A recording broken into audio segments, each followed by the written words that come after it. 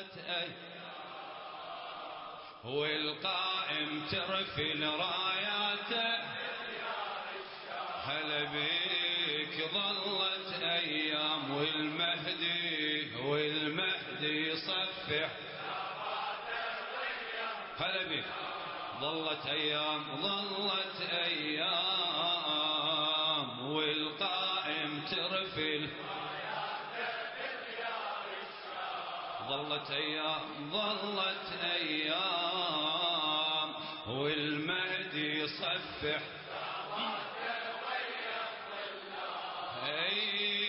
منتظر الإنسانية تبدي الثورة منتظر الإنسانية تبدي الثورة وين بديار الشام ظلت أيام والقائم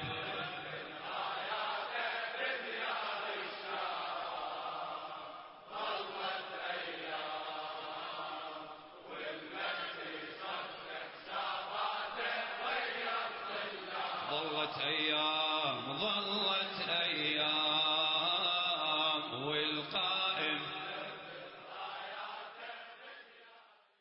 يا زهراء،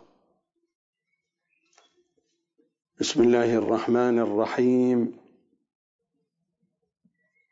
إمام زماني، مولى نعمتي، صلوات تترى عليك بقية الله. إني أسرجت إليك جوادي وهجرت الوادي. إني أسرجت إليك جوادي وهجرت الوادي، وادي الأوهام، ورفضت الأصنام وأهل الأصنام. لا تحسبني من هذا الوادي وأهل الوادي. لا تثبت اسمي في أحزاب الأصنام. لا تتركني أصرف عمري في خدمة رايات التيه والجهل والأوهام. بالزهراء عليك. إني أسرجت إليك جوادي، فامنحني القوة أن أعلو صهوته وأفر إليك. بالزهراء عليك أكمل نقصي وتجاوز عن خطئي، عن جرمي، عن تقصيري. يا من يعفو عن عاص هفوته، امنحني القوة أن أعلو صهوته وأفر إليك. إني أسرجت إليك فؤادي قبل جوادي وتوجهت إليك. بقية الله. أين وجه الله الذي إليه يتوجه الأولياء؟ إلى كل منتظر ومنتظرة، إلى كل عين شاخصة على الدرب، ملف الكتاب والعترة، الجزء الثاني، الكتاب الصامت، الحلقة 23. سلام عليكم جميعا. لا زال حديثي استمرارا مع الحلقات المتقدمة تحت هذا العنوان: وقفة مع المرجعية الشيعية المعاصرة في النجف. وهذا هو الجزء الخامس من حديثي تحت هذا العنوان.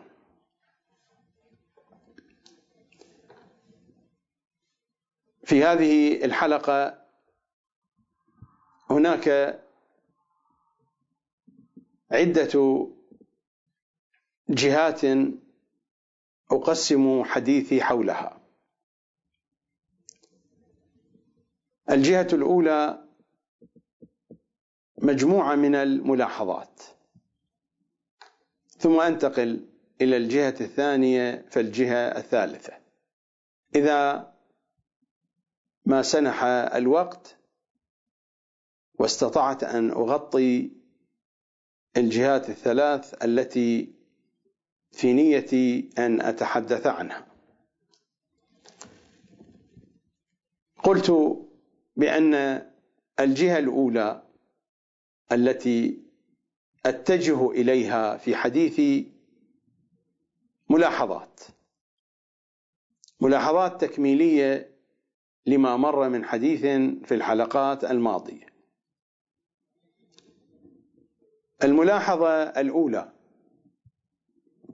تحدثت عن مشروع السيد السيستاني، أهم مشروع طرحه بعد التغيرات السياسية الكبيرة التي حدثت في العراق، وهو مشروع أنفسنا. هذا المنهج، هذا المشروع، هذا الفكر تحدثت عنه، لكنني أجمل الحديث عن هذا المشروع بكلمات قصيرة تجمع ما تقدم من كلام ربما كان طويلا. أنفسنا مشروع يخالف 100% منهج أهل البيت. لا يوجد أي أثر من قول أو فعل أو تقرير عندهم صلوات الله عليهم يتناسب أو يتقارب ولو من بعيد مع هذا الطرح. إذا رأينا سيرة أمير المؤمنين حتى في زمن السقيفة كان يبحث عن أنصار، لكنه تدرع بدرع التقية بعد أن غدرت به الأمة، وإلا الموقف الأول كان يبحث عن أنصار وعن عدد قليل، عن 40 ناصرا، والروايات موجودة في كتبنا وصريحة. يعني حين يكون الطرف الشيعي في حالة قوة وقدرة للدفاع عن نفسه وللدفاع عن حقه، لا حاجة أبدا بأي وجه من الوجوه لهذا الاستخذاء. وكذاك حينما وصلت أمور الناس إلى ما وصلت إليه في زمن عثمان، ثم رجعوا إلى أمير المؤمنين وبايعوه، وافق على تلك البيعة، مع أن تلك البيعة ليست بمستوى بيعة الغدير. القوم بايعوه على أنه خليفة رابع، هكذا بايعوه، لم يبايعه أحد من هؤلاء القوم ببيعة الغدير، فبيعة الغدير ثابتة في الأعناق وانتهينا. ومع ذلك سار مع الأمور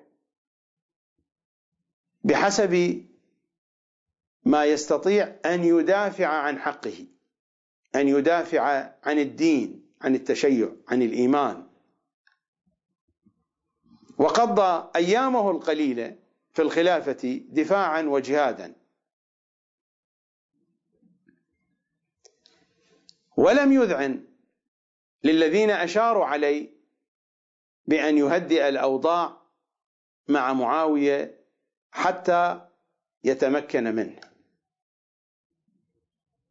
وكذا إمامنا الحسن نفس الشيء، ما دامت هناك قوة فهو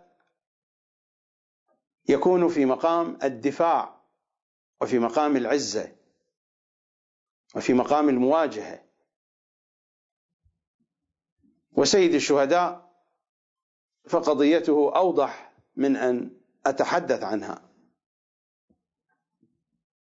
وبقية الأئمة صلوات الله وسلامه عليهم أجمعين، لو أن الظروف كانت متاحة لكانت مواقفهم كسيد الأوصياء أو كسيدي شباب أهل الجنة. وإمام زماننا الذي ننتظره فقضيته واضحة لا تحتاج إلى كلام طويل عريض. منهج أهل البيت أنهم يتحركون باتجاه المجاملة المصانعة أو المداراة أو التقية، باتجاه هذه المعاني يتحركون، أو مخادعة العدو، يتحركون بحدود الضرورة. أما أن يكون الشيعة هم الغالبية العظمى في البلد، هذا أولا. وثانيا الإمكانات الاقتصادية وحتى الأماكن الدينية وحتى الأماكن الأثرية لو كانت هناك سياحة موجودة في مناطق سكناهم. المناطق الغنية في العراق هي المناطق التي يسكنها الشيعة، الغنية بالمياه، الغنية بالتربة الصالحة، الغنية بالنخيل، الغنية بالنفط والمعادن، الغنية بالآثار والتاريخ، الغنية بالعتبات المقدسة، هي المناطق الشيعية، هم الغالبية العظمى. والمناطق المهمة استراتيجية في العراق هي مناطقهم. وفوق كل هذا هم المظلومون، هم المظلومون. والسنة لما سقط النظام الصدامي كانوا يقرون بوجدانهم لو أن الشيعة فعلوا ما فعلوا معهم فلا يلامون، لكثرة ما وقع من ظلم وإيذاء ومن جرائم ارتكبت بحق الشيعة من السنة.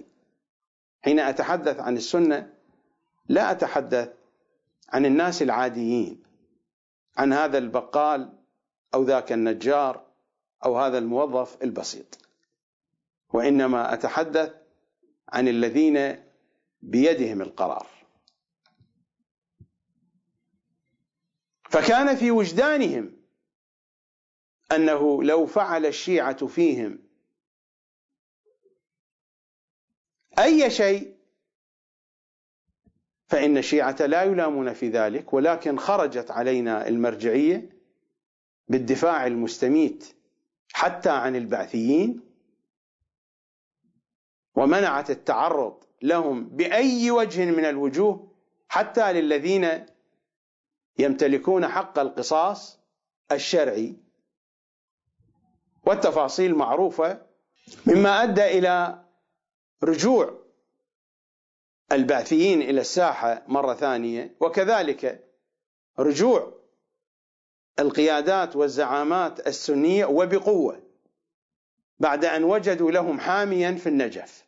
وتلك هي القضية الواضحة التي لا تحتاج إلى شرح أو إلى بيان. صحيح لا ينطق بها أحد، لا يمتلك الجرأة، ولكن هذا الكلام في وجدان كل شيعي في العراق، لأنهم تلمسوا هذه الأمور، تلمسوا هذه الحقائق، على الأقل في وجدان الذين عانوا ما عانوا من الظلم ويرون مرجعيتهم تدافع عن قتلتهم.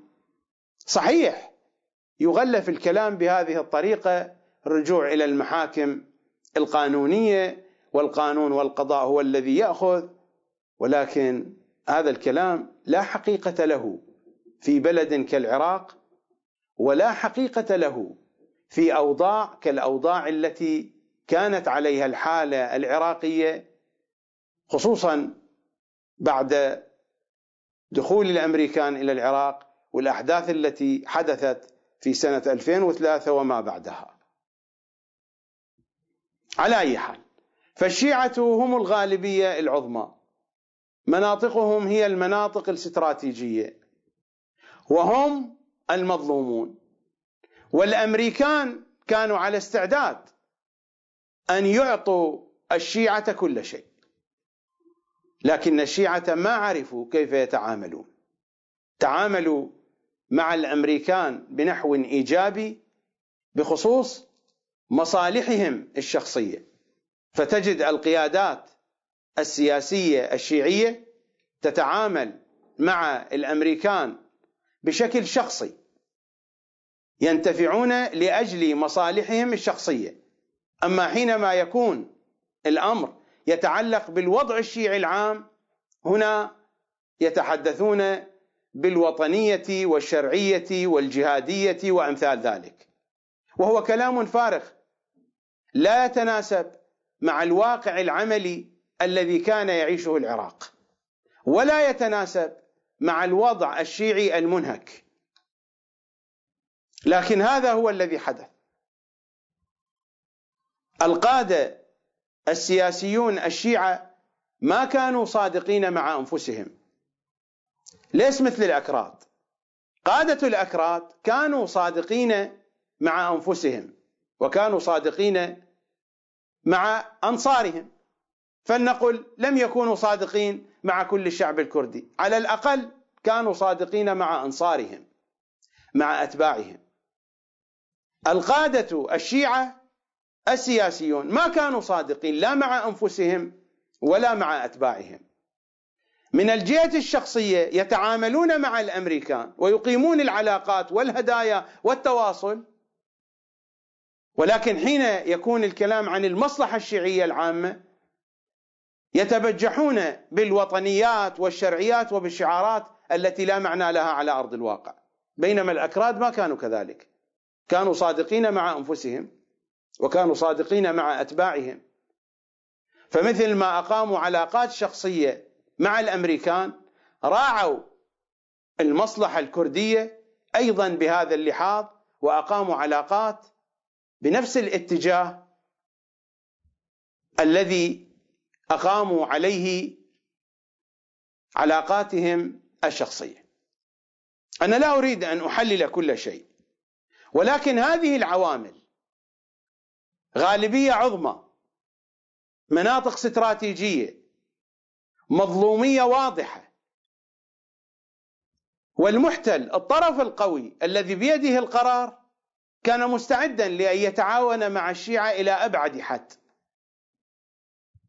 ومع كل ذلك المرجعية تأتينا بهذا المشروع الفاشل، هذا المشروع الذي جعل من السياسي الشيعي خائفا في المفاوضات والمحاورات مع السنة، لأنه لا يدري متى ستغدر المرجعية به لتقف مع السنة، بينما السنة في أمن وأمان من هذه الجهة.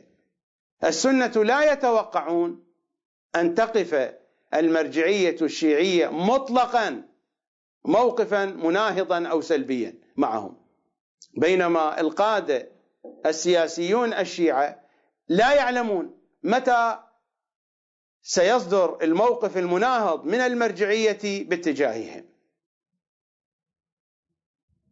أي قيادة تفعل بقواعدها هكذا؟ أي زعامة تفعل برعيتها هكذا؟ هذا المشروع، مشروع أنفسنا، أغبى سياسي على وجه الأرض وأثول سياسي على وجه الأرض لا يعمل به ولن يقتنع به. أنك تفرغ كل ما في كنانتك من سهام وتذهب حاملا قوسك من دون سهم، وتريد أن تواجه عدوك وهو يعلم بأنك لا تحمل سهاما في كنانتك. الكنانة هذا الظرف الذي يحمله المقاتل على ظهره، أو الوعاء أو الكيس الجلدي الذي يضع فيه السهام. تفرغ الكنانة من السهام وتتوجه إلى المعركة بقوس من دون سهم. تحمل البندقية وأنت لا تحمل عتادا وخصمك يعلم ذلك. أي عقل مدبر يفعل هذا الأمر؟ تعطي الأمانة لقاتلك الذي يقتلك، فتقول لو أنك قتلت وقتلت إني لا أواجهك بذلك. ما هذه الضحالة في التفكير؟ لا أدري ما أسمي هذا، غباء، حماقة، جهل، سذاجة، تعاسة للواقع الشيعي، لا أدري ماذا أسمي. لكنني أقول إن أغبى سياسي على وجه الأرض وأثول سياسي لن يقتنع بموقف كهذا الموقف مع هذه المعطيات التي بينتها، بالإضافة إلى الوضع السياسي المعقد في العراق والمعادلات السياسية المضطربة والمضطرمة. دول الجوار، الدول العربية، والدول الطامعة في العراق، فضلا عن الدول التي اشتركت في احتلاله. الدول العربية تعبث بالعراق، دول الجوار طرا، حتى الدول الصغيرة. دول الخليج الصغيرة، لكل دولة من هذه الدول الصغيرة لديها مشروع في العراق، لديها مشروع ولديها مخططات. ومن حق هذه الدول، من حق هذه الدول أن تبحث عن مصالحها، ووجدت لها محلا في العراق، لأن العراق ليست فيه قيادة، لا قيادة دينية ولا قيادة سياسية تتناسب. المرحلة التي يمر بها العراق تحتاج إلى رجال على مستوى القيادات والمرجعيات الدينية، وعلى مستوى القيادات السياسية تحتاج إلى قيادات تعرف الواقع وتعرف ماذا يجري في هذا العالم، وتعرف كيف تسير الأمور وكيف يمكن أن تسير الأمور في هذا الوضع المزدحم بكل هذه التعقيدات السياسية. هذه الملاحظة الأولى. الملاحظة الثانية ما أشرت إليه في قضية الكفاءة التي هي شرط واجب وقطعي في القائد، بعبارة أخرى في المرجع الأعلى الذي يتزعم أمر الأمة. وقلت بأن الكفاءة فيها عدة أركان. الركن الثالث الخطابة، والخطابة هي فرع عن تعلم اللغة، ولا أتحدث هنا عن الخطابة باللغة العربية، إنما أتحدث عن القائد، عن المرجع الأعلى، أن يكون خطيبا. وقطعا لن يكون خطيبا ما لم يكن عارفا باللغة التي يريد أن يخطب بها. فإذا كان المرجع في الهند لا بد أن يكون عارفا باللغة الهندية وقادرا على الخطابة التي تكون وسيلة للتواصل مع الأمة الهندية، وهكذا في كل أمة. أنا أتحدث هنا بشكل مطلق، لا أتحدث عن اللغة العربية. ولو جئت باللغة العربية مثالا، لأن حديثي عن النجف وعن العراق، فحينما يكون المرجع الأعلى في العراق ولغة الشيعة هي العربية، لا بد أن يكون ملما بالعربية كأهلها، كأهل اللغة، وأن يكون خطيبا بتلك اللغة. حتى يستطيع أن يتواصل مع تلك الأمة التي هي في رعايته، وإلا كيف يتواصل معها؟ هناك شيء غريب واقع في الحوزة العلمية في النجف. نحن نلاحظ أن طلاب الثانوية يخرجون مثلا من العراق على سبيل المثال، الكلام عن العراق، وحتى من بقية بلدان العالم، يذهبون إلى أي دولة أخرى يدرسون الجامعة 4 سنوات 5 سنوات، فيتمكنون من التكلم بتلك اللغة والكتابة بها والقراءة، ويتعلمون لغة الشارع، ويتعلمون لغة الثقافة واللغة العلمية خلال 4 سنوات. وهذه القضية في كل أنحاء العالم قضية معروفة. كل الذين يخرجون للدراسة الجامعية للدراسات العليا يمرون بهذه التجربة.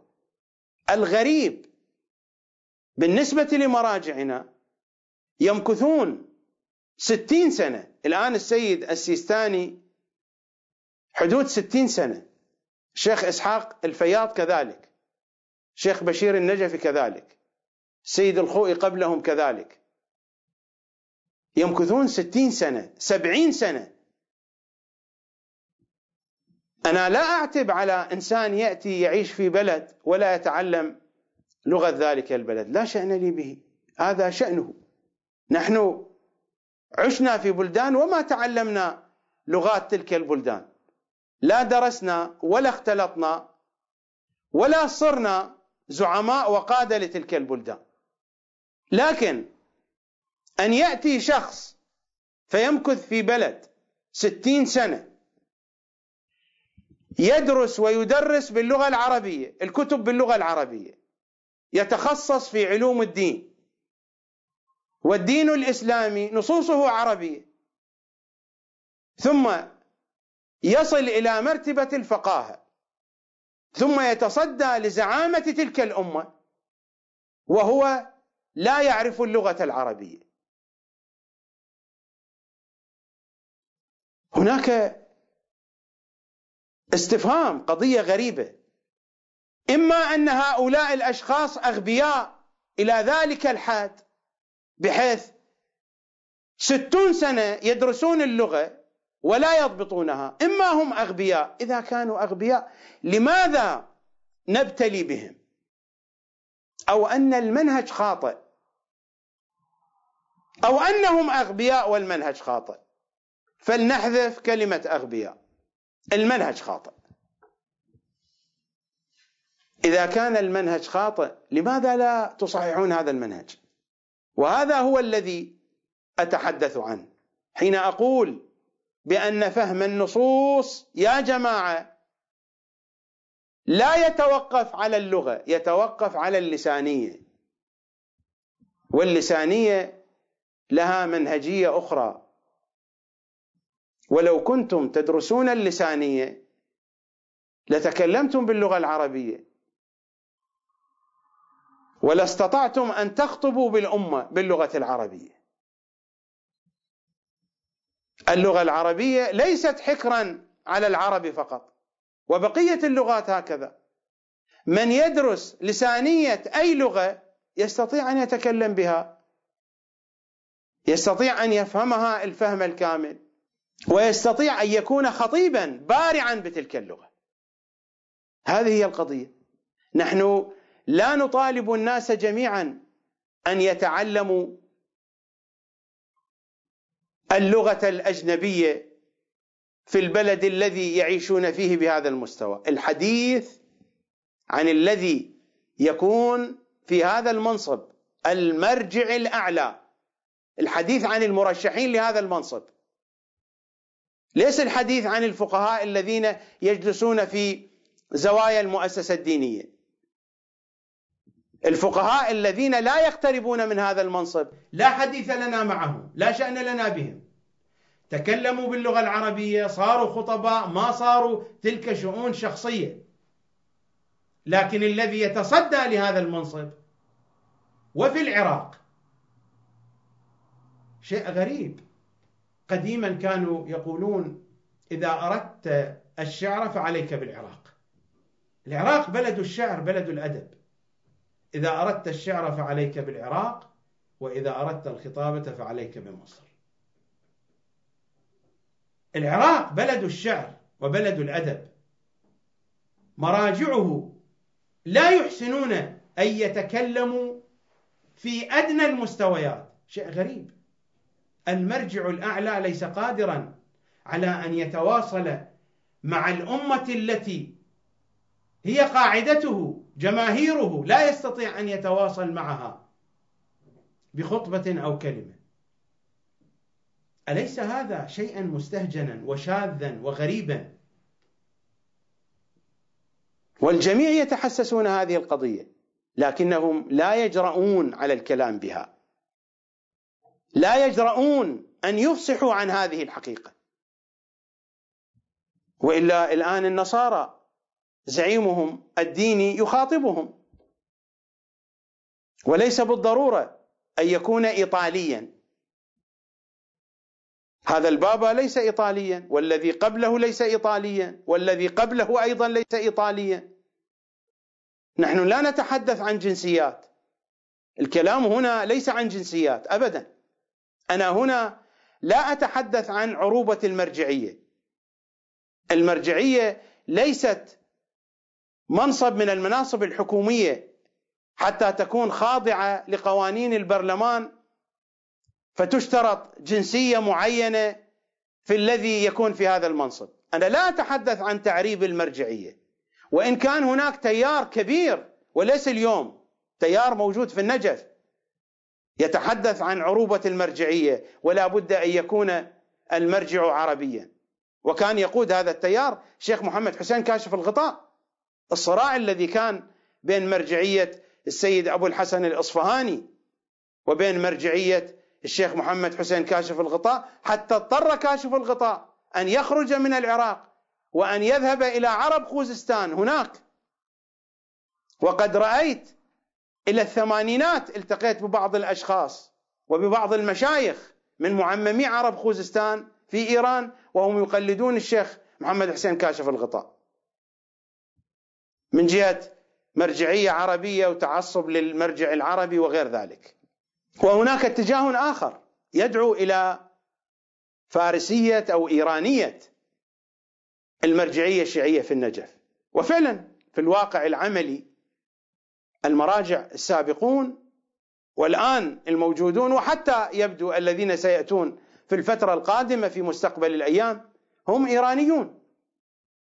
لست متحدثا عن مرجعية الجنسيات والتجنس، إني أتحدث عن مرجعية الشروط والأوصاف. لا بد أن يكون المرجع الأعلى متصفا بأوصاف وتتوفر فيه هذه الأوصاف، وأهم هذه الأوصاف الكفاءة التي تشتمل على معنى القيادة والإدارة والخطابة. أنا لا أتحدث عن جنسية. أولا بشكل شخصي لا أؤمن بهذه الانتماءات، بشكل شخصي لا أؤمن بهذه الانتماءات. أنا خرجت من بلدي وأنا دون 20 وتنقلت في مختلف البلدان، وقد عانينا ما عانينا من قضية التمييز العنصري ما بين الجنسيات. عانينا من هذا كثيرا في إيران وفي غير إيران، من قضية عربي أو غير عربي. لذا بحكم التجربة التي عشتها خرجت من العراق دون 20، والآن يتجاوز عمري 50، تجاوز عمري 50. هذه المدة الزمنية الطويلة أتنقل في البلدان، وما عانيته أنا وغيري من الذين تشردوا في المنافي قضية التمييز العنصري ما بين القوميات، ما بين الانتماءات، حتى داخل المؤسسة الدينية. التمييز العنصري ما بين الانتماء إلى المدن، أبناء المدينة الفلانية لهم خصوصية، إلى الدرجة التي العراقيون أخذوا يسمون النجفيين لتمييز المؤسسة الدينية لأبناء النجف، المؤسسة الدينية النجفية الخوئية السيستانية في قم، لتمييز أبناء النجف، وأبناء النجف هم إخواننا. أنا لا أتحدث هنا بهذه اللغة السخيفة للتمييز بين المدن، لكن هذا واقع. كان العراقيون يسمون النجفيين بالتكارتة، يسمونهم هؤلاء تكارتة للتمييز العنصري الذي كانت تقوم به المرجعية. وهذه القضايا يعرفها الجميع، تمييز العنصري عند مرجعية للكربلائيين، تمييز العنصري عند مرجعية للنجفيين، تمييز العنصري لمجموعة أخرى من مدينة أخرى، وهكذا. هذه القضايا موجودة في الواقع الشيعي. نحن عانينا ما عانينا من هذه التصرفات السخيفة، التصرفات التي تكشف عن عقول صغيرة وعن لؤم في النفوس. أنا هنا لا أدعو للانتماءات القومية أو الانتماءات للعشائر أو للمدن أو للأشخاص، أتحدث عن مرجعية تتصف بأوصاف نفس الأسس التي استند إليها الفقهاء في استنباط واشتراط صفات مرجع التقليد. من نفس هذه الأسس أقول هناك شرائط أخرى تدل عليها هذه الأسس لا بد أن تشترط في المرجع الأعلى، وأهم هذه الشرائط الكفاءة بعناصرها الثلاثة: القيادة والإدارة والخطابة، وإلا يكون خلل كبير في الشخص الذي يجلس في هذا المقام وهو لا يتحلى بهذه الأوصاف، ويكون خلل كبير في أدائه الوظيفي، وبالتالي ينعكس هذا على الأمة. وهذا هو الذي يجري علينا الآن. يجري علينا الآن أن الذي يجلس في هذا المكان في هذا المنصب لا يتحلى بصفة الكفاءة، والدليل الآثار. الأثر يدل على المؤثر.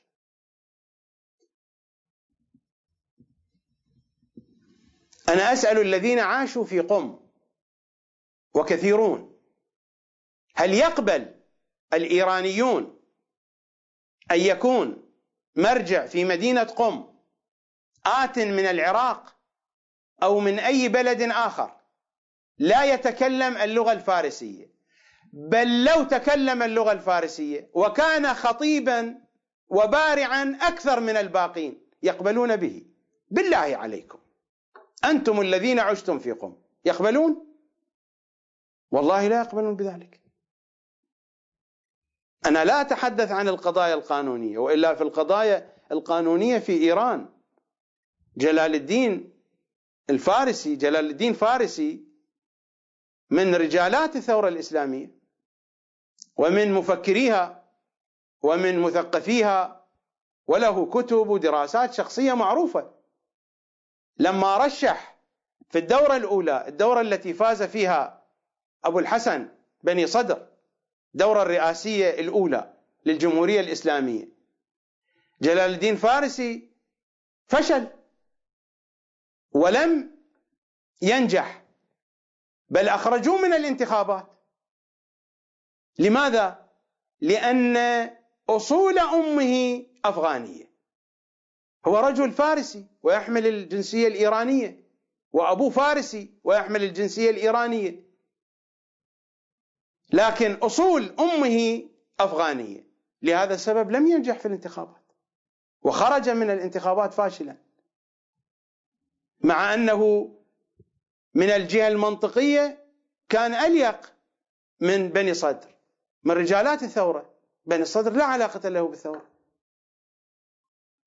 بني صدر كما نقول في الأمثلة هذا اجى خلاف وركب على الشتاف. أما جلال الدين فارسي كان من رجالات الثورة، من رجالات الاعتراض على الشاه، وهذه القضية معروفة، ومثل هذا كثير. ولا نلوم الإيرانيين لا في دستورهم والشرائط التي يفرضونها على قادتهم ورؤسائهم، ولا نلوم القميين كذلك.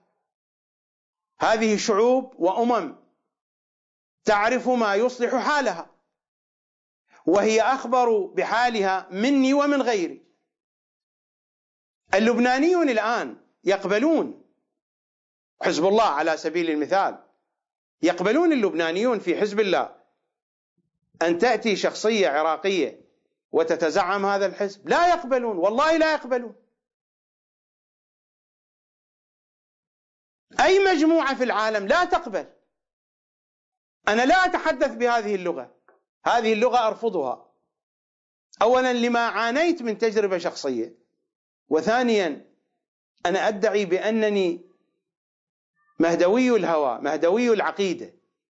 المهدويون أمميون، لا يؤمنون بالانتماءات القبلية والقومية.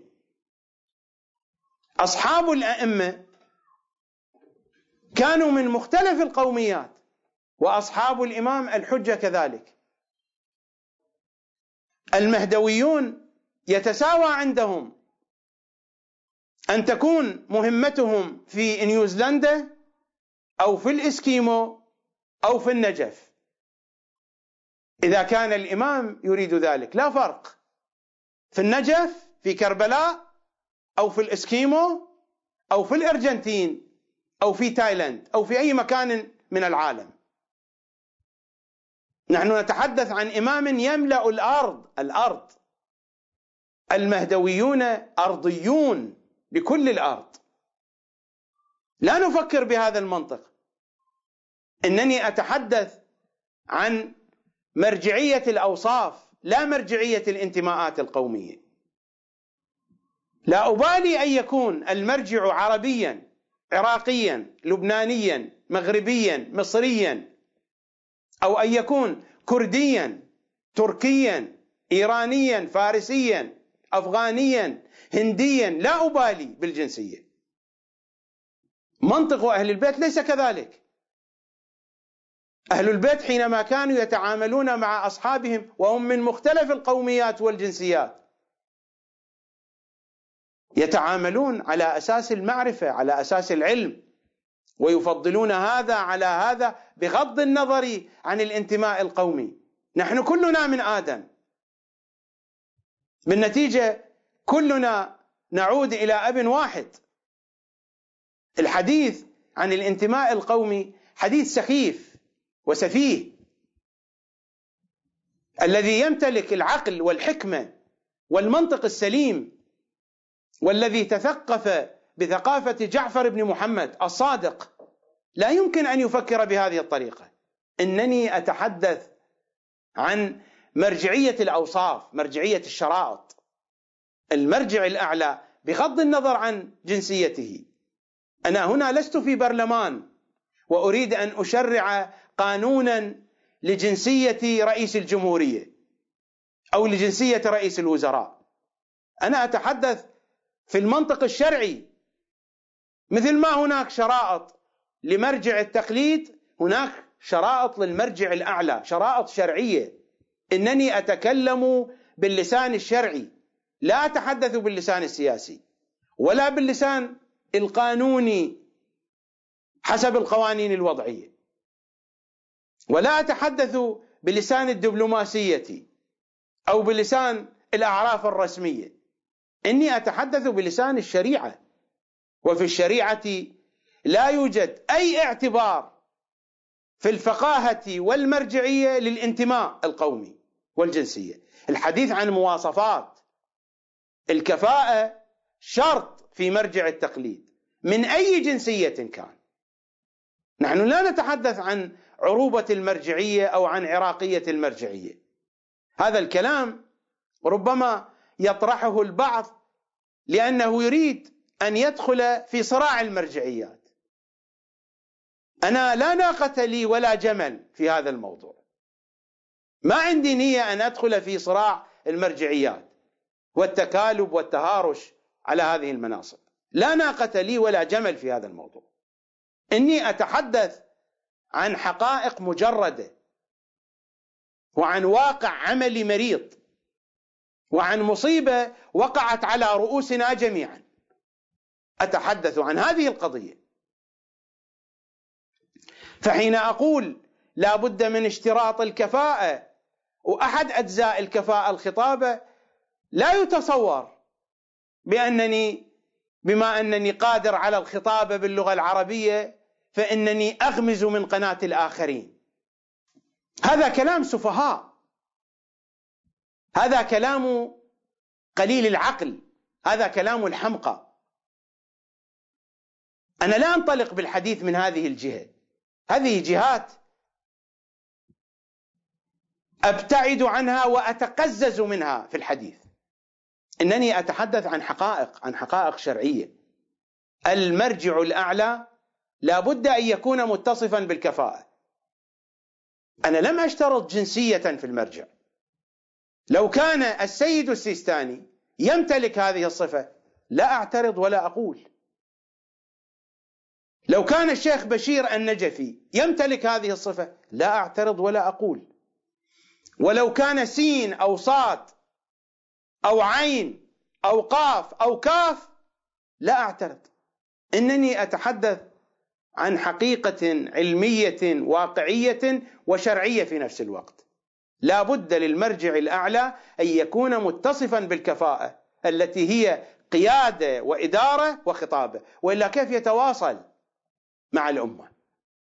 هل يمكن أن تأتي بأستاذ أخرس لا يتكلم أو يتكلم بلغة أجنبية غير لغة الطلاب، كيف يستطيع أن يتواصل معهم؟ لا يستطيع أن يتواصل معهم. حاجة الأمة للتواصل مع قائدها أكثر من حاجة الطلاب للتواصل مع معلمهم. القضية واضحة وبديهية ولا تحتاج إلى شرح طويل كبير. لكنني أعود وأؤكد أن هناك خطأ في منهج اللغة العربية، وخطأ فظيع وفاحش في طريقة التدريس. وإلا لو كان هناك صخرة حجر يبقى 60 سنة يدرس ويدرس ويقرأ ويكتب بلغة ولا يستطيع أن يتكلم بها، لو كان حجر لتكلم. لكن الخطأ موجود في المنهج. يا جماعة صححوا المنهج. هذه مشكلة ستبقى على طول الخط. صححوا المنهج.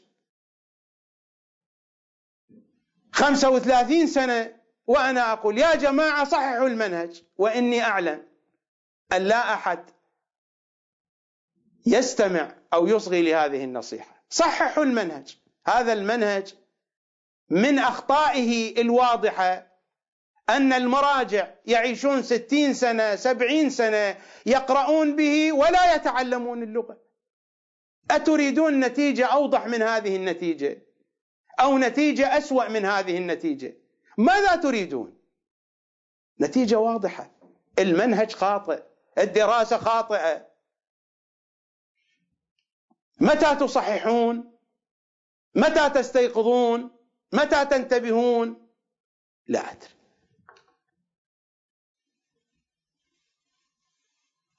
يا قوم لا تتكلموا. هذه النصيحة التي ينصحني بها الكثير منذ أكثر من 30 سنة، وأنا أنصح بهذه النصيحة: لا تتكلم. يا قوم لا تتكلموا، إن الكلام محرم. ناموا، شخروا، ناموا ولا تستيقظوا، ما فاز إلا النوم.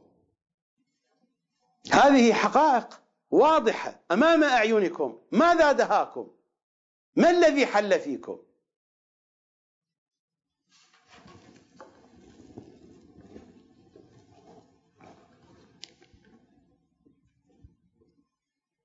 الملاحظة الأخيرة التي أريد أن أشير إليها وأنتقل إلى الجهة الثانية. أن هذه الأوضاع وهذه الملابسات التي تحدثت عنها نتائجها واضحة. أين هذه النتائج الواضحة؟ لأن هذه الملابسات ملابسات تبعث على الارتباك، ارتباك بمستوى الحالة الشخصية وارتباك بمستوى الحالة الاجتماعية، وهذا هو الملاحظ في الواقع الشيعي. إن كان على المستوى الشخصي للقيادات وللمرجعيات، هم يعيشون حالة من الارتباك، حالة من الارتباك العلمي والفقهي والقيادي والسياسي، وينعكس هذا في مواقفهم وفي تصريحاتهم وفيما يصدر عنهم. والارتباك حين يكون في القيادة وفي الزعامة، قطعا هذا الارتباك سينتشر في وسط الأمة، وستظهر آثاره واضحة في جنبات حياة الأمة المختلفة، خصوصا ما يرتبط بالجانب الديني، لأننا نتحدث عن قيادة دينية في بعده العقائدي أو في بقية الأبعاد الأخرى. لذا في الجهة الثانية سأسلط الضوء على مجموعة من اللقطات في أجواء مرجعية السيد السيستاني. من هذه اللقطات مثلا المظاهرات التي خرجت معترضة على الحكومة، وكانت الدعوات أن تخرج مظاهرات في بغداد، في ساحة التحرير، وفي بقية المحافظات في الفترة التي خرج فيها المصريون والتونسيون والبقية الذين خرجوا في الدول العربية في مواجهة حكوماتهم. بدايات الربيع العربي، ما سمي بالربيع العربي، فكانت هناك دعوات لمظاهرات تخرج في بغداد وفي بقية المحافظات، وأظنكم تتذكرون ذلك. وكان يبدو أن الناس ستستجيب لهذه الدعوات. كان هناك حراك واضح، حراك سياسي واجتماعي وإعلامي على مستوى الفضائيات، على مستوى الصحافة المقروءة، وعلى مستوى بعض الأنشطة السياسية. فكان يبدو مثلا أن التيار الصدري سيشارك، والتيار الصدري قوة فاعلة في الشارع وكثيرة من جهة العدد، وكان يبدو أن أطراف كثيرة ستشارك. وتدخلت المرجعية في وقت قريب، وهذه طريقتها عادة، القرارات والبيانات تصدر في الساعة الأخيرة، ما يسمى بسياسة الحافة، آخر شيء عند الحافة. ومثل هذه القرارات التي تكون عند الحافة لها إيجابيات ولها سلبيات. أنا هنا لا أريد الدخول في هذه القضية. البيان الذي صدر من مرجعية السيد السيستاني طالب الناس، قطعا الخطاب موجه للشيعة، وإلا السنة لا يلتزمون بكلامه ولا يحترمون كلام السيد السيستاني. الخطاب موجه للشيعة وهم الأكثرية.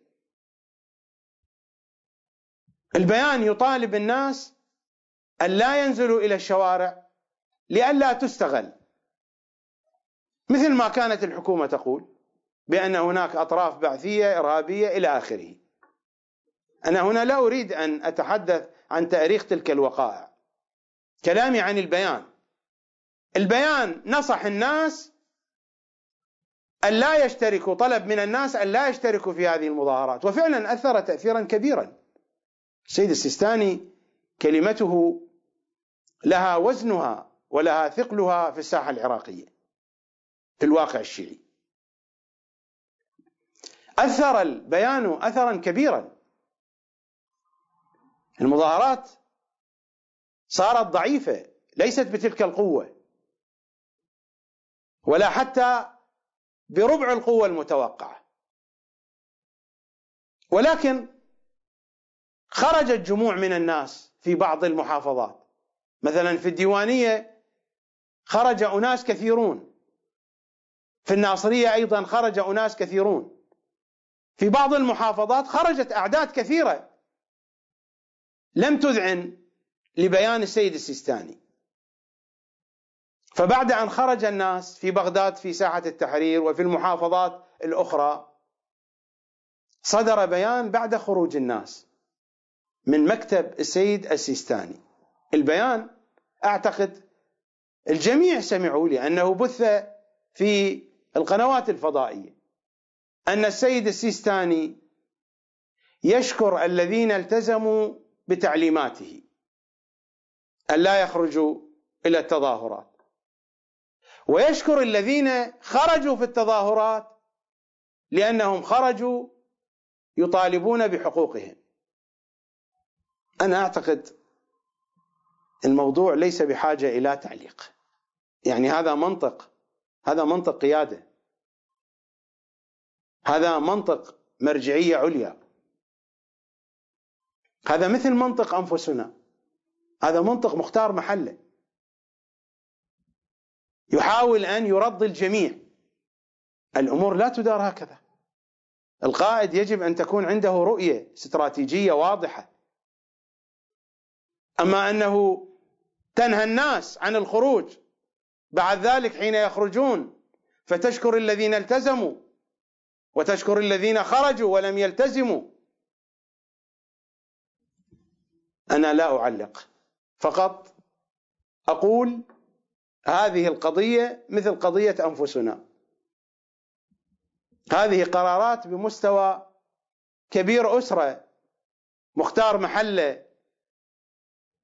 إذا كان المرجع بهذا المستوى، لماذا يتصدى لمنصب المرجعية العليا والزعامة؟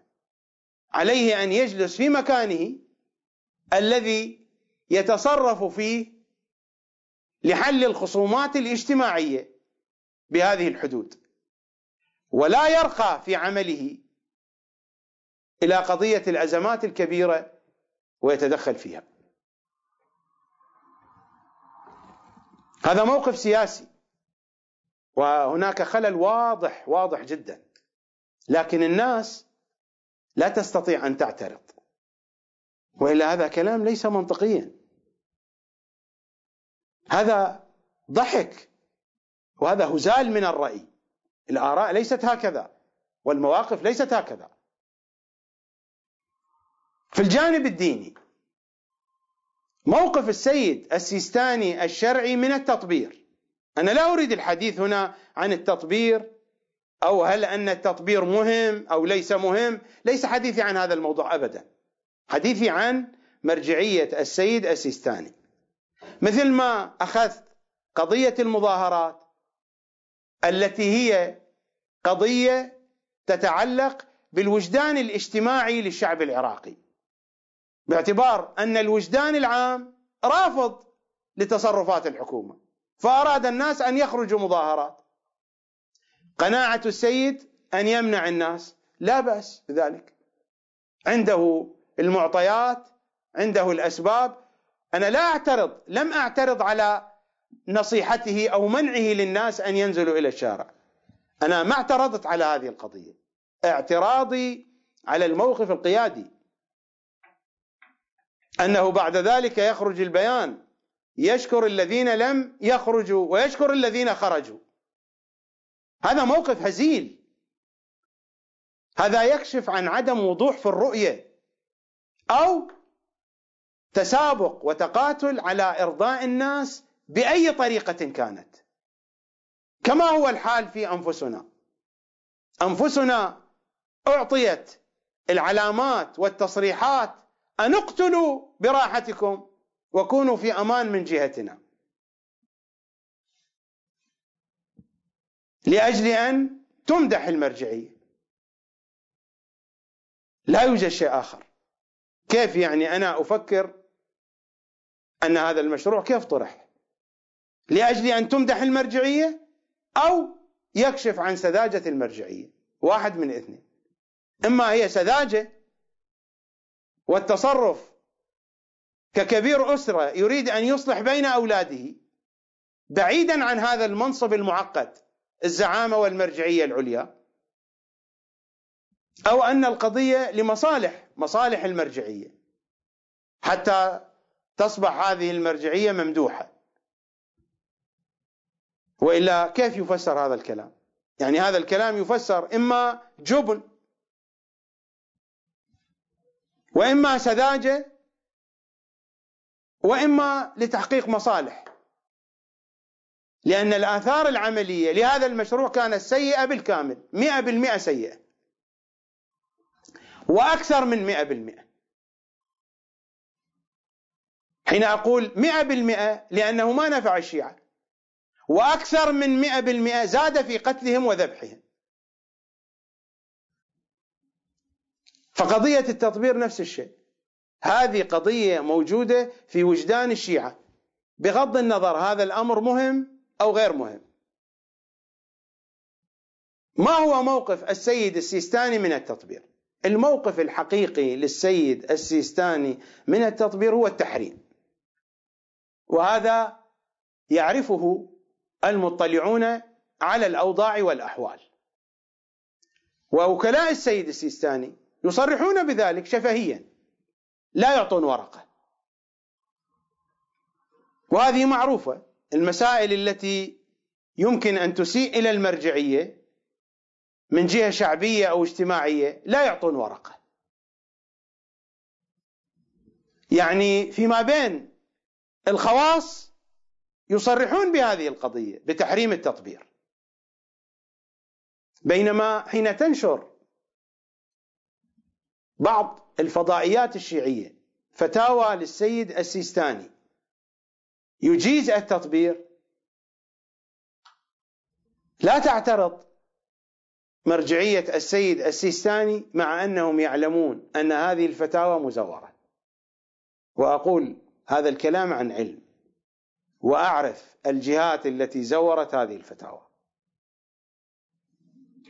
أعرفها بالأسماء، أعرف هذه الجهات التي زورت هذه الفتاوى وتخرج على الفضائيات، لم تكن قد صدرت عن السيد السيستاني. أما حينما يذهبون إلى المكتب، الناس يذهبون ويسألون ما هو جواب المكتب؟ أن السيد متوقف في الموضوع، لا يقول نعم ولا يقول لا. ماذا تستنتجون من هذه الوضعية؟ أليس هو الارتباك نفس الارتباك في قضية الموقف من المظاهرات؟ نفس الارتباك. القائد لا يكون مرتبكا. أهم صفة في القائد الوضوح، الوضوح في الرؤية والوضوح في القرارات. وإذا كان القائد لا يملك الجرأة على أن يبين الموقف بشكل واضح، لماذا يجلس في هذا المكان؟ لماذا يجلس في مكان القيادة؟ القائد لابد أن يمتلك الرؤية الواضحة، وأن يمتلك القدرة على إصدار القرار الواضح. وعندي كلام كثير في هذا الموضوع لكنني لا أريد أن أطيل. النقطة الثالثة الغريبة أن السيد السيستاني وبيته خطوات عن أمير المؤمنين، في جوار أمير المؤمنين، سنين طويلة لم يذهب إلى زيارة أمير المؤمنين، سنين طويلة متطاولة، منذ سنة 1418 هجري وحتى سقوط النظام البعثي، وبعد سقوط النظام البعثي. وهذا الكلام لست أنا الذي أقوله، هذا الكتاب الذي يوزعه مكتب السيد السيستاني، الإمام السيستاني أمة في رجل. هذا الكتاب هو الذي يقول، لست أنا. في صفحة 89: وهكذا بقي سيدنا الأستاذ دام ظله، يعني السيد السيستاني، رهين داره منذ أواخر عام 1418 هجري، حتى أنه لم يتشرف بزيارة جده الإمام أمير المؤمنين عليه السلام طوال هذه الفترة. وهذا الكتاب مطبوع سنة 2008 1429. وأنا أقول حتى بعد هذا التاريخ أن السيد السيستاني لم يذهب إلى زيارة أمير المؤمنين، وهذا شيء غريب جدا. خطوات عن حرم الأمير، هذه السنون الطوال لم يذهب إلى زيارة أمير المؤمنين. لكن في سنة 2011 حينما توفي السيد محمد علي الحكيم والد السيد محمد سعيد الحكيم، ذهب السيد السيستاني ليعزي السيد سعيد الحكيم. يعني من سنة 1418 هذه المدة، كل هذه المدة لم يذهب إلى زيارة أمير المؤمنين، ولكن حين توفي والد السيد سعيد الحكيم ذهب ليعزي السيد سعيد الحكيم. وحين رجع الشيخ إسحاق الفياض من سفرة علاجية في لندن ذهب أيضا إلى زيارته. قالوا بأنه بعد أن زار السيد سعيد الحكيم ذهب إلى زيارة أمير المؤمنين صلوات الله وسلامه عليه. سمعت هكذا، ولكن هذه المعلومة لا أدري مدى صحتها. أما زيارة السيد السيستاني للسيد سعيد الحكيم وللشيخ إسحاق الفياض فهي موجودة على الإنترنت، مصورة بالفيديو، قطعا بدون صوت، لأن السيد ساكت ساكت ساكت. موجودة الأفلام على الإنترنت، يمكن أن تجدوها، مصحوبة بأناشيد حماسية لإظهار الولاء للسيد السيستاني. عدم زيارة أمير المؤمنين أنا لا أعلق عليها. أنا أعلم سيتكلم بعض الأغبياء ويقولون الشيخ الطوسي كان في بيته الذي هو الآن مسجد الطوسي وما كان يزور أمير المؤمنين، وقالت له زوجته في ذلك، فصعد على السطح وسلم على أمير المؤمنين، فرد أمير المؤمنين عليه السلام، وزوجته سمعت بذلك، سمعت سلام أمير المؤمنين. أولا، سيرة العلماء ما هي بحجة، هذا أولا. لو كان الشيخ الطوسي فعل ذلك فلا دليل على صحة فعله، هذا دليل على جفائه. وإذا كان أمير المؤمنين نفترض أن الحادثة صحيحة أجابه، فلربما رحمة به أراد أن يستره أمام زوجته. لا دليل على أن موقف الطوسي كان صحيحا وهو بجانب أمير المؤمنين، هذا أولا. وثانيا، لو فرضنا أن ذلك صحيح وهذه الواقعة صحيحة، فما علاقة هذا بالسيد السيستاني؟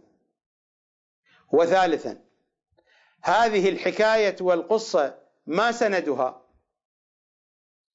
أحاديث أهل البيت تبحثون عن أسانيدها، ما سند هذه القصة، ما سند هذه الحكاية، وقد نسبت إلى أكثر من عالم. كرامات العلماء لا أسانيد لها، لكن الشيعة يقبلونها، وطلاب العلم يتحدثون بها ويحتجون بها، لكن حين يكون الحديث عن كرامات أهل البيت تثار الإشكالات. هذه هي الصنمية التي أتحدث عنها، وهذا هو معنى التشيع للعلماء وليس التشيع لأهل البيت الذي أتحدث عنه. السيد السيستاني سنون طوال لا يزور أمير المؤمنين وهو في جواره، والشيعة تأتي تقف صفوف وتقضي وقتا في صف البوس أكثر من الوقت الذي تقضيه في الزيارة.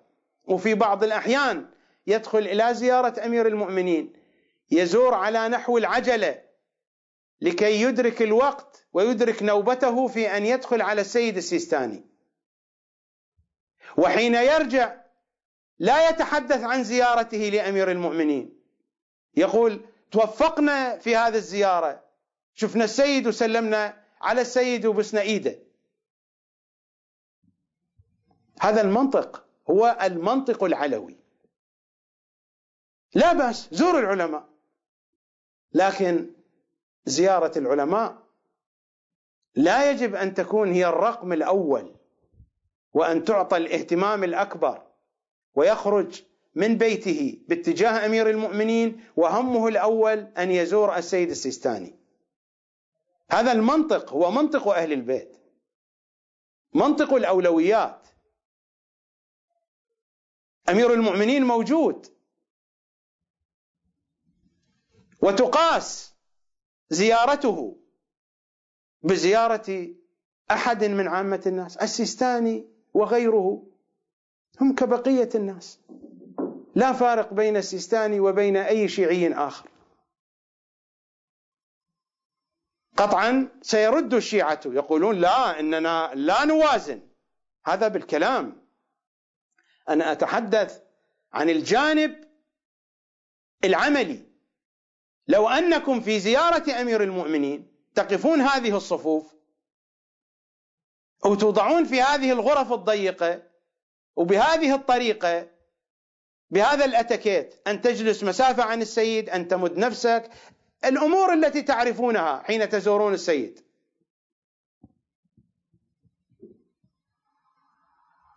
لو كانت هذه الأمور تجري في زيارة أمير المؤمنين لتأففتم من ذلك، لما صبرتم على ذلك.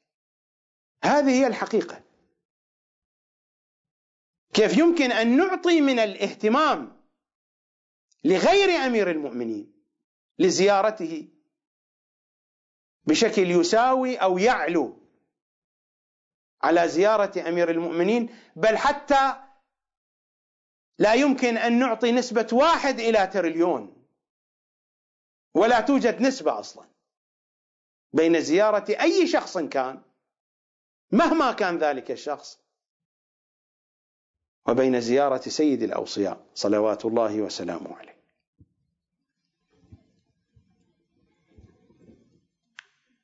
الغريب وكلاء السيد السيستاني خطباء الجمعة في كربلاء وفي غير كربلاء، ولكنني أقصد بالخصوص كربلاء، حين تأتي زيارة ال40 يرفعون أصواتهم عاليا، يخاطبون زوار الحسين أن الصلاة أهم من الزيارة،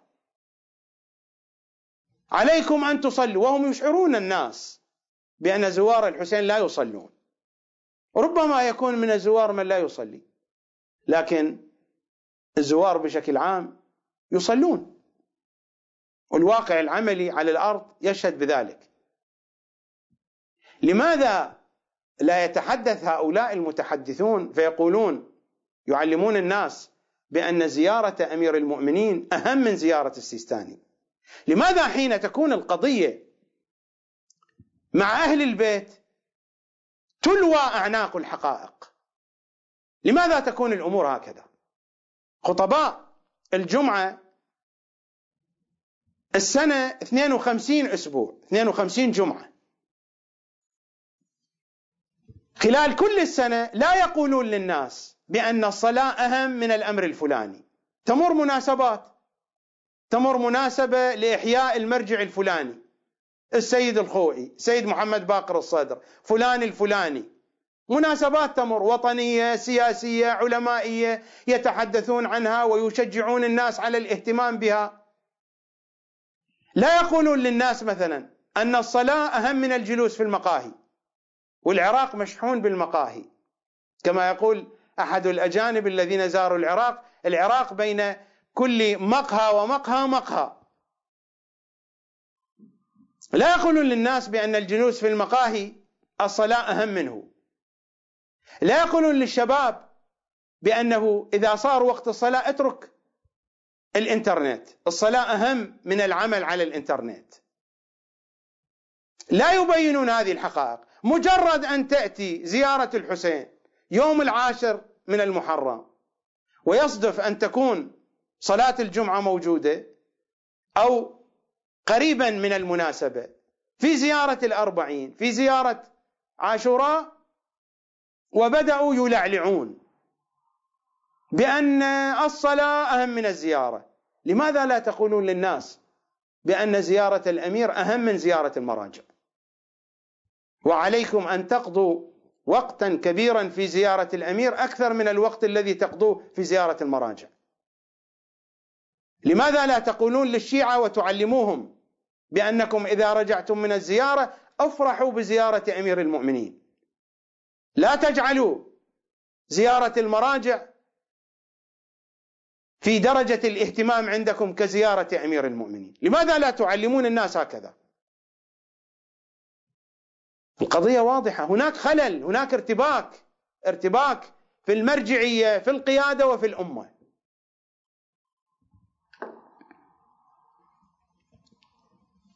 أما موقف السيد السيستاني من حديث أهل البيت، السيد السيستاني هو حرف في كتاب كبير اسمه السيد الخوئي، هو صدى لصوت عال اسمه السيد الخوئي.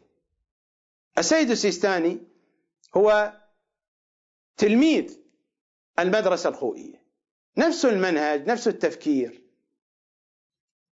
لذلك حين وجهنا سؤالا للسيد السيستاني عن تفسير الإمام العسكري صلوات الله وسلامه عليه، لم يعطنا السيد السيستاني عن المكتب جوابا خطيا، ورفضوا أن يعطونا ذلك، لكنهم أجابوا بأن السيد السيستاني يقول بخصوص تفسير الإمام العسكري الذي مر الحديث عنه، ومر رأي السيد الخوئي، ومرت المناقشات. ماذا يقول السيد السيستاني؟ يقول بأن تفسير الإمام العسكري غير ثابت وهو من الموضوعات، نفس الكلام الذي قاله السيد الخوئي. ومر علينا في التحقيق حول هذا الموضوع وما نقلته من أقوال العلماء ومما ذكره السيد الخوئي، وكذلك أقوال الرجاليين، تبين لكم بعد كل تلك التفاصيل أن الذين أنكروا تفسير الإمام العسكري إما لم يقرأوا، لم يكونوا قد اطلعوا عليه، وجئتكم بنماذج، أو أنهم قلدوا الذين قبلهم كما فعل العلامة الحلي حين ضعف التفسير وأنكره استنادا إلى كلام ابن الغضائري الذي نقله العلامة الحلي من كتاب السيد ابن طاووس. والسيد ابن طاووس لا ندري هل فعلا عثر على كتاب ابن الغضائري الذي لا وجود له أساسا. أي كتاب عثر عليه السيد ابن طاووس؟ بالنتيجة هذا الكلام مر، والعلماء المعاصرون ينقلون كلام العلامة الحلي ويعتمدون عليه مع أنه لا مصدر صحيح لهذا الكلام. الذين ضعفوا تفسير الإمام العسكري إما لم يقرؤوه ولم يطلعوا عليه وما وصل إلى أيديهم وضعفوه هكذا، أو قلدوا الذين سبقوهم، والذين سبقوهم قلدوا الذين قبلهم، والجميع يعودون إلى هباء لا وجود لكتاب ابن الغضائري، أو أنهم ضعفوه ولا اطلاع لهم على الأحاديث التفسيرية في الكتب الأخرى، لأنهم لو قرأوا الأحاديث التفسيرية وقارنوا فيما بينها لوجدوا أن هذه المجموعة من الأحاديث التفسيرية مجموعة متكاملة ما بين تفسير الإمام العسكري وبقية المجموعات الحديثية التفسيرية، القمي، العياشي، البقية التي تحدثت عنها في الحلقات الأولى من هذا البرنامج. أو أنهم لا يملكون الذوق للغة العربية، وبالتالي حين لا يملكون الذوق لا يملكون معرفة لحن القول. إنا لا نعد الرجل من أصحابنا فقيها حتى يلحن له في القول فيعرف اللحن في القول. هذا المعنى لا يمكن أن يتحقق في الفقيه أو المفسر أو العالم ما لم يكن قد أدرك لسانية اللغة. وإدراك اللسانية هو الذي يكون مقدمة لإدراك لحن القول في حديث المعصومين لمن كانت له خبرة كبيرة في التعامل والتمازج مع حديث أهل بيت العصمة صلوات الله وسلامه عليهم أجمعين. أحد الفضلاء يحدثني وهو من الخطباء المعروفين ومن نجوم الفضائيات، شخصية معروفة لا أريد أن آتي باسمه فلا أحب أن أحرجه. هو يقول سألت السيد السيستاني عن مجالسي، قلت سيدنا تستمع إلى مجالسي في الفضائيات؟ قال نعم استمعت إلى مجالسك. ما رأيك؟ خلاصة الكلام قال لي إنكم تبالغون فيما تذكرونه من مصيبة الحسين ومن مصيبة الزهراء، هناك مبالغة.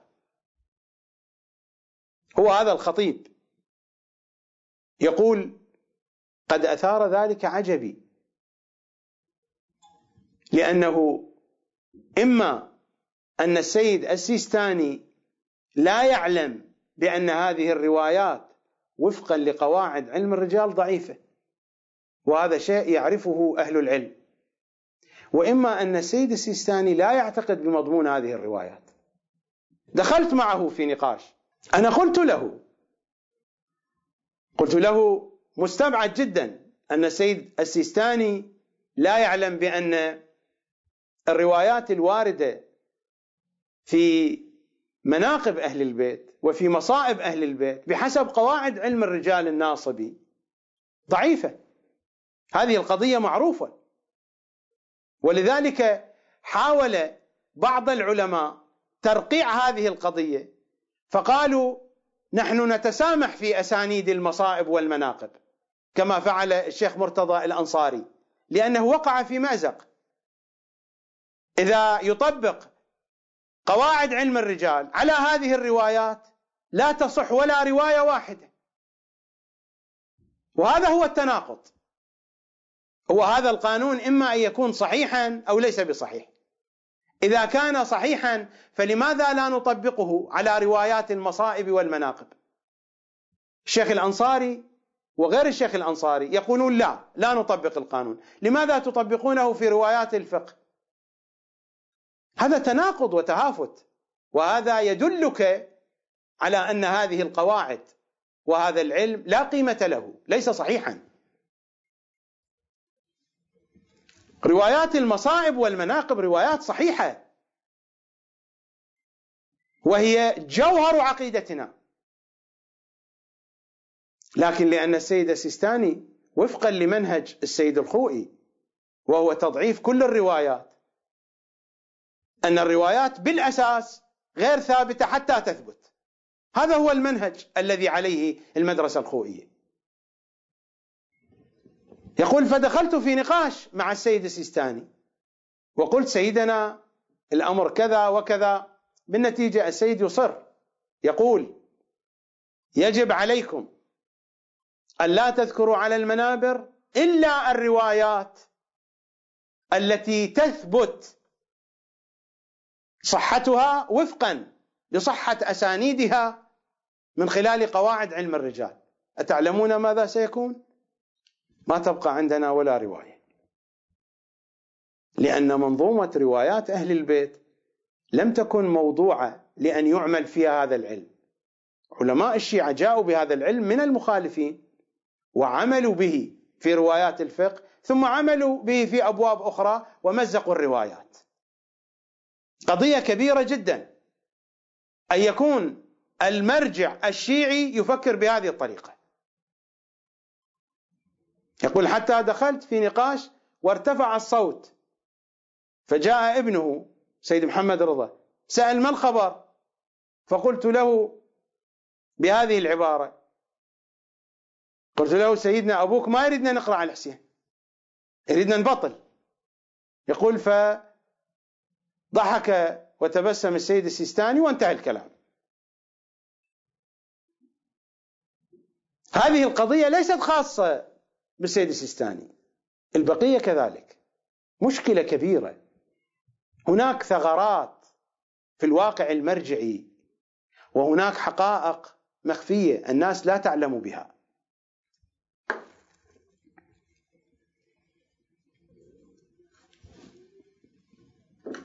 النقطة الأخرى التي أريد الإشارة إليها،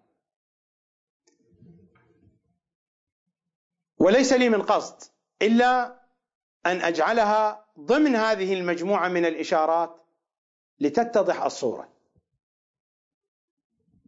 في الجو الحوزوي يعتبرون الأساس هو علم الأصول.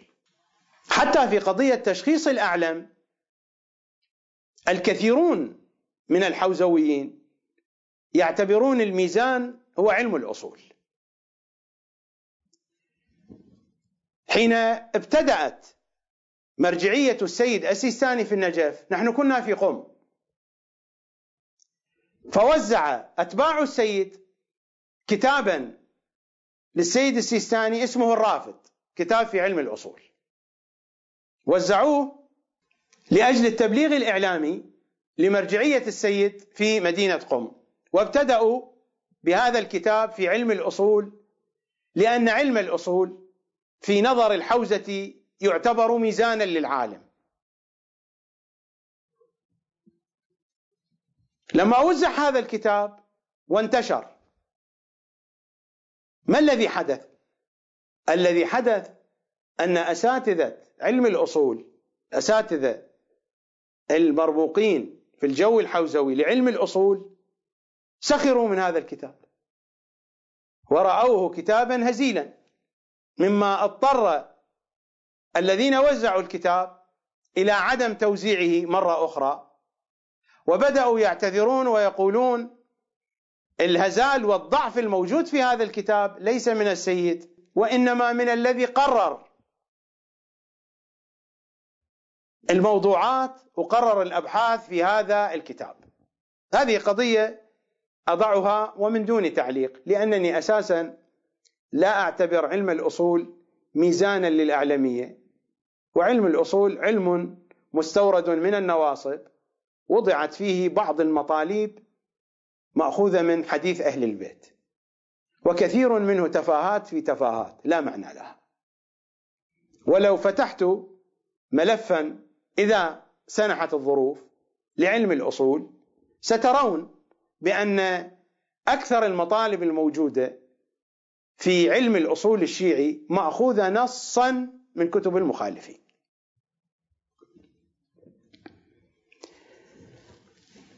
نقطة أخرى، ومن نفس هذا الكتاب الذي عنوانه الإمام السيستاني أمة في رجل،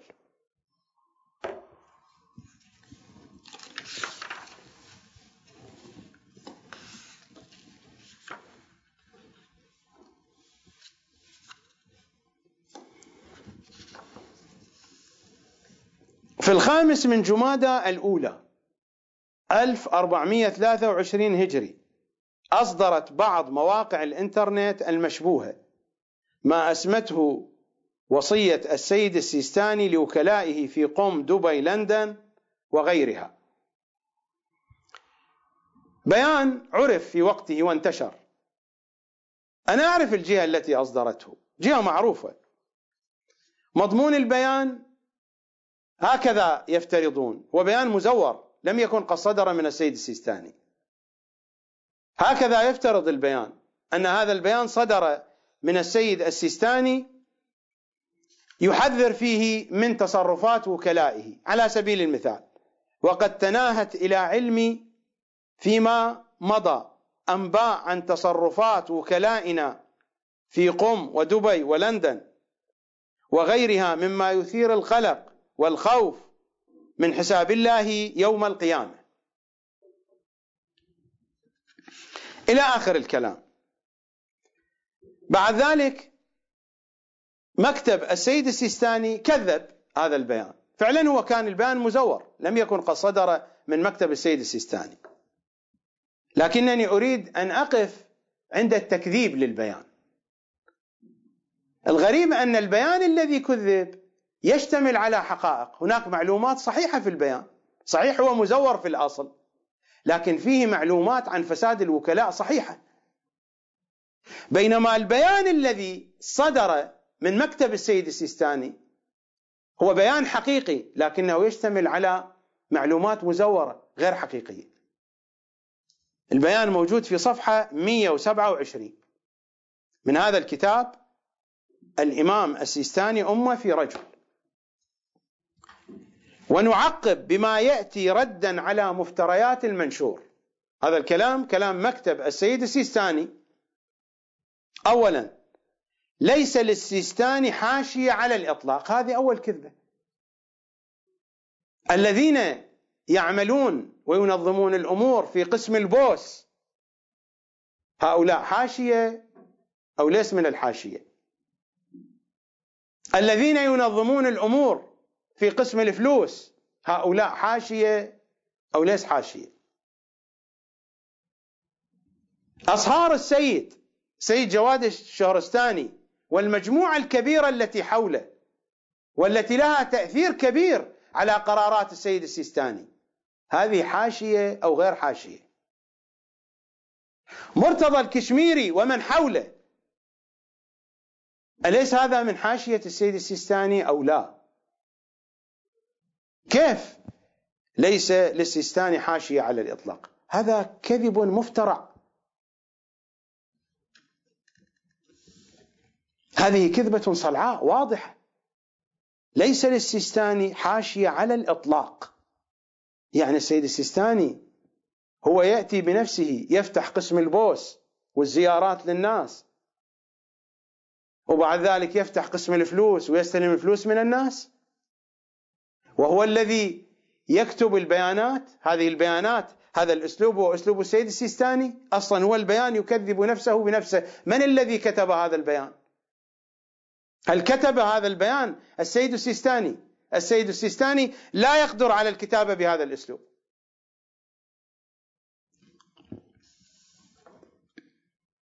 أولا، ليس للسيستاني حاشية على الإطلاق، فهو من هذه الناحية قد أراح واستراح، فلا تحديد لمرجعيته ولا نفوذ لأحد عليه. كيف ليس له حاشية؟ كذب صريح، هذا ضحك على الأمة، ضحك على الشيعة.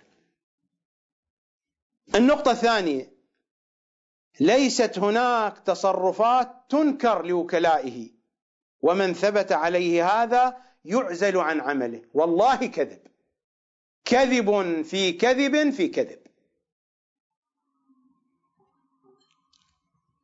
الإنترنت مليء بالفضائح، هذه فضائح الكشميري، مؤسسة الكوثر، تحتاج إلى شرح. هل عزل الكشميري أم كرم وثبت؟ كرم وثبت. الآن هناك بناية موجودة في النجف الأشرف،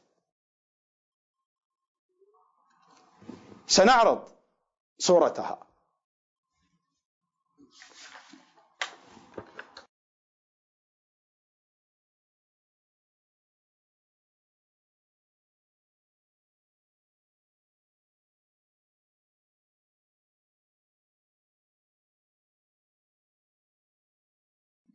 مكتوب على هذه البناية، ولاحظتم الصور، نعيد عرض الصورة مرة ثانية بعد أن أقرأ المكتوب على هذه البناية: باسمه تعالى، بتوجيهات من المرجعية العليا في النجف الأشرف، تقوم شركة أوستك، مكتوبة باللغة الإنجليزية OZTEK التركية، للمقاولات تركيا اسطنبول، بإدارة المهندس محمد أوستك وبإشراف المهندس وليد يوسف عاشور، بإنشاء جامعة المرتضى للعلوم الدينية باسم العالم الرباني السيد مرتضى الرضوي الكشميري قدس سره، مدة الإنجاز 24 شهر، إلى آخر التفاصيل. هذه المدرسة بتوجيهات من المرجعية العليا بجوار أمير المؤمنين، والجامعة سميت بجامعة المرتضى للعلوم الدينية. لما يقرأ شخص هذا الاسم وفي النجف ومن المرجعية جامعة المرتضى، يتبادر إلى الذهن المرتضى أمير المؤمنين، وهذا هو الأولى أن تسمى هذه الجامعة باسم أمير المؤمنين، لكنها سميت باسم شخص آخر هو السيد مرتضى الرضوي الكشميري، عالم من علماء الشيعة. السيد مرتضى الرضوي الكشميري لم يكن عالما من الطراز الأول في الجو الحوزوي الأصولي والفقهي، لم يكن من المراجع، لم يكن من أساطين الأصول والفقه كما يسمون مجموعة من العلماء مثل الشيخ مرتضى الأنصاري. لماذا لم تسمى الجامعة باسم الشيخ مرتضى الأنصاري أو باسم المرتضى علم الهدى سيد المرتضى؟ سميت باسم المرتضى باسم العالم الرباني السيد مرتضى الرضوي الكشميري. سيد مرتضى الرضوي الكشميري عالم فاضل جليل، لكن لم يكن من العلماء الذين هم في الطراز الأول بحسب أعراف المدرسة الأصولية. سيد مرتضى الكشميري الرضوي محسوب على العرفانيين، توجهاته عرفانية،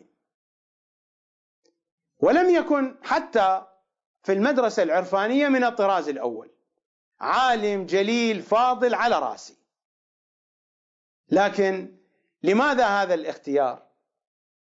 لأن هذا السيد هو جد السيد مرتضى الكشميري الصهر الحبيب للسيد السيستاني، هذا جده. وسيد مرتضى سمي تيمنا باسم جده، مرتضى الكشميري صهر السيد السيستاني سمي تيمنا باسم جده مرتضى الكشميري، الذي جعل اسمه عنوانا لهذه المؤسسة. ماذا يفهم من هذه القضية؟ أنا لا أعلم ما في قلب السيد السيستاني، لكن أضع أمامكم هذه القضية. جامعة كبيرة في النجف لم تسمى باسم أمير المؤمنين، لم تسمى باسم عالم من علماء المدرسة الأصولية مثل مرتضى الأنصاري أو السيد المرتضى، لم تسمى باسم واحد من أساطين الفقه والأصول الذين يعتبرون هم نمبر 1 الدرجة الأولى في المدرسة الأصولية. سميت باسم عالم مغمور ليس من الدرجة الأولى. حين أقول مغمور يعني المدرسة الأصولية ما وضعته في الصف الأول، وإلا الرجل جليل وفاضل وهو من علماء المدرسة العرفانية. أنا هنا لا أنتقص من السيد أبدا رضوان الله تعالى عليه، أنا أقول كيف تفهمون هذه القضية. وهذا السيد هو جد السيد مرتضى الكشميري. تلاحظون هذه القضية بريئة على رسلها هكذا؟ أنا لا أعتقد ذلك. الذي يعرف زواريب ودهاليز المرجعيات والأصهار والأولاد لا يستطيع أن يتناول هذه الأمور بسذاجة وبساطة أبدا. ليست هناك تصرفات تنكر لوكلائه، ومن ثبت عليه هذا يعزل عن عمله أبدا، يكرم، يثبت في مكانه ويكرم، وتوضع أسماء تكريما له لعل فيها إيحاءات تشير إلى فضله وإلى منزلته. نقطة أخرى يذكرها البيان وهي أكذب من التي قبلها. ليست همة الوكلاء جباية الحقوق الشرعية. أنا أترك هذا الكلام للعراقيين الذين يعرفون الأمور، وأترك هذا الكلام لطلبة الحوزة. ليست همة الوكلاء جباية الحقوق الشرعية كما يزعمون في البيان، بل نشر مرتكزات المبدأ والدين وسد احتياج الفقير وإنعاش المشاريع النافعة. بالله عليكم هذا الكلام صحيح؟ والله هذا كذب في كذب في كذب في كذب، أكاذيب. النقطة الثامنة، وهذه أكذب من التي قبلها: لا تفضيل في سيرة مراجعنا العظام لأبنائهم وأصهارهم. كذابون كذابون، والله كذابون. لا تفضيل في سيرة مراجعنا العظام. البيان المزور كان أكثر صدقا، صحيح هو مزور على السيد السيستاني، لكن هذا البيان الصادر من المكتب بيان مزور، حقائق مزورة، أكاذيب من أول البيان إلى آخره. لا تفضيل، بالله عليكم يا طلبة الحوزة هذا الكلام صحيح. أيها العارفون بأوضاع المؤسسة الدينية وأوضاع مكاتب المراجع، هذا الكلام صحيح بالله عليكم،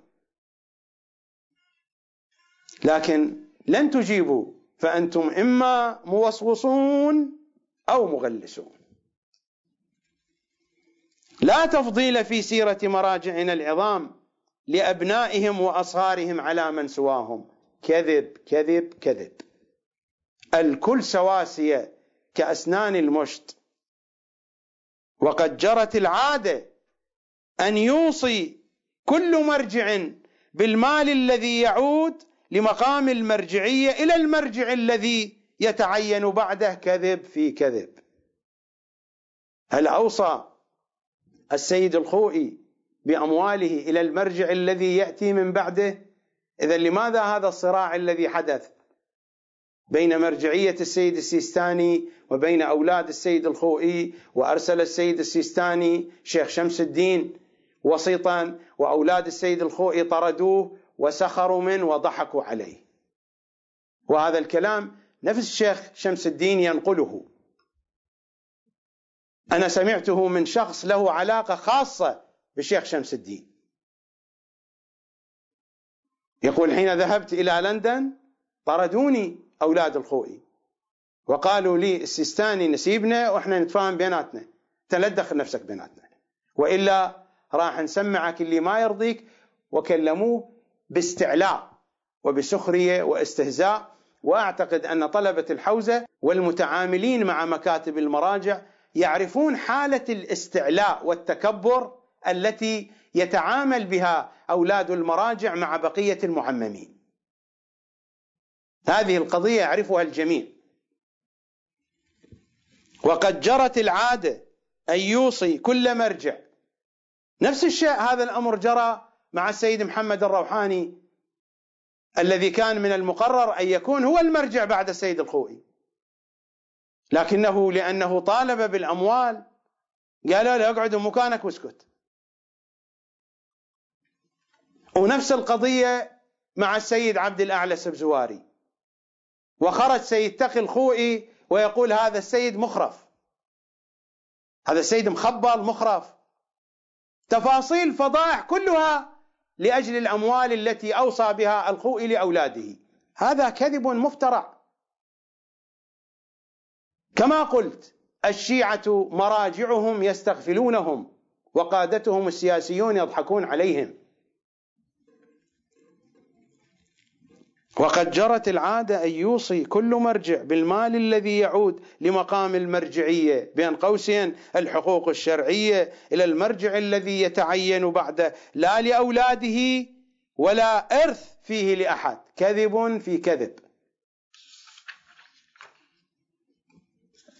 النقطة الأخيرة: إن المرجع الديني يتمتع بتسديد رباني. هواية هذه الأشياء كلها تشير إلى التسديد الرباني. إن المرجع الديني يتمتع بتسديد رباني وبنصر من الله وحده وبتأييد من صاحب الأمر. هذا يعني أن المرجع لا يخطئ، كلامه صحيح. وهذه الخرابيط الموجودة في مرجعياتنا ومكاتب المرجعيات من أين تأتي؟ أين هو التسديد الرباني؟ إن المرجع الديني يتمتع بتسديد رباني وبنصر من الله وحده وبتأييد من صاحب الأمر عجل الله فرجه، وهو يستطيع بأية لحظة زمنية حاسمة عزل وكلائه. متى هذا حدث؟ بقصاصة ورق صغيرة. نعم، يستطيع أن يسقط سمعة الآخرين، صحيح، الذين يعارضونه، إلى آخر الكلام. يعني كلام كله كذب، بيان كله كذب. أنا لا أستطيع أن أقرأ البيان بكامله، لكن بيان كله كذب. وهكذا هي البيانات التي تصدر لتوضيح الأمور للأمة وللشيعة. وزبدة المخض من كل ما تقدم من حديث، إن كان في هذه الحلقة بشكل خاص أو حتى في الحلقات المتقدمة، لأن الموضوع مترابط. الحلقات المتقدمة التي عنوانها وقفة مع المرجعية الشيعية المعاصرة في النجف. زبدة المخض ما هي؟ الذي نخلص إليه نقطتان. النقطة الأولى: هناك ارتباك واضح في المؤسسة المرجعية في جميع الاتجاهات، ارتباك واضح، وهذا الارتباك مرده إلى ارتباك شخصية المرجع الأعلى بسبب عدم توفر الصفات الكاملة، وأهم هذه الصفات الكفاءة.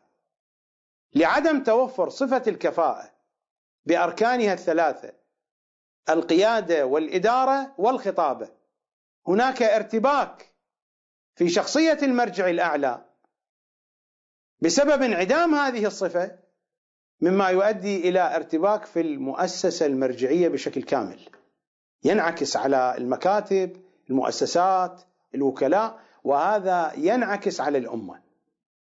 والارتباك الموجود في الواقع الشيعي مرده إلى هذه القضية. وأنا هنا لا أحمل السيد السيستاني هذا الأمر.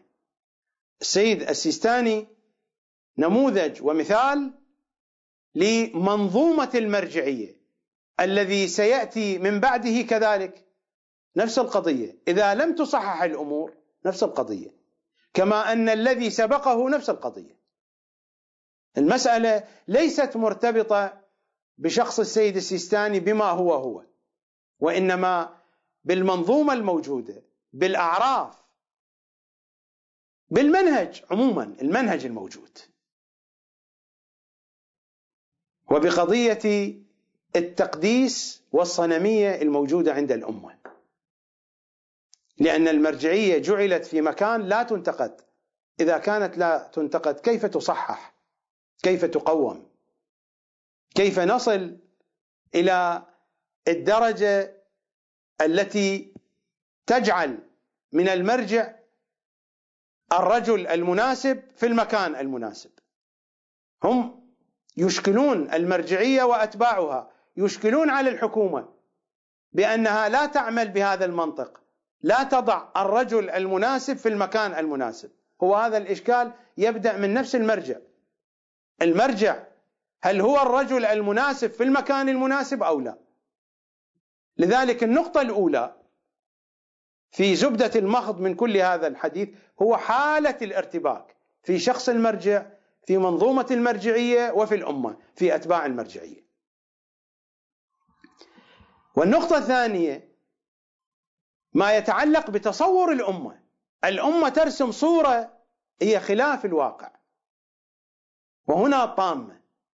حينما تتصور هذا الإنسان سين بأنه يحمل مواصفات صاد وهو لا يحمل مواصفات صاد، تعطيه مواصفات مثالية، هذه المواصفات المثالية لا تتوفر إلا في شخص اسمه صاد. أنت تستعير هذه المواصفات من شخصية مثالية في عالم خيالك وتعطيها للشخص سين، وسين ما هو بصاد، وتتعامل مع سين على أنه هو صاد، وهو يتعامل معك على أنه سين، وفي نفس الوقت لا يتواصل معك. كيف ستكون الأمور؟ سنكون في حال العربة قبل الحصان، وليس الحصان قبل العربة.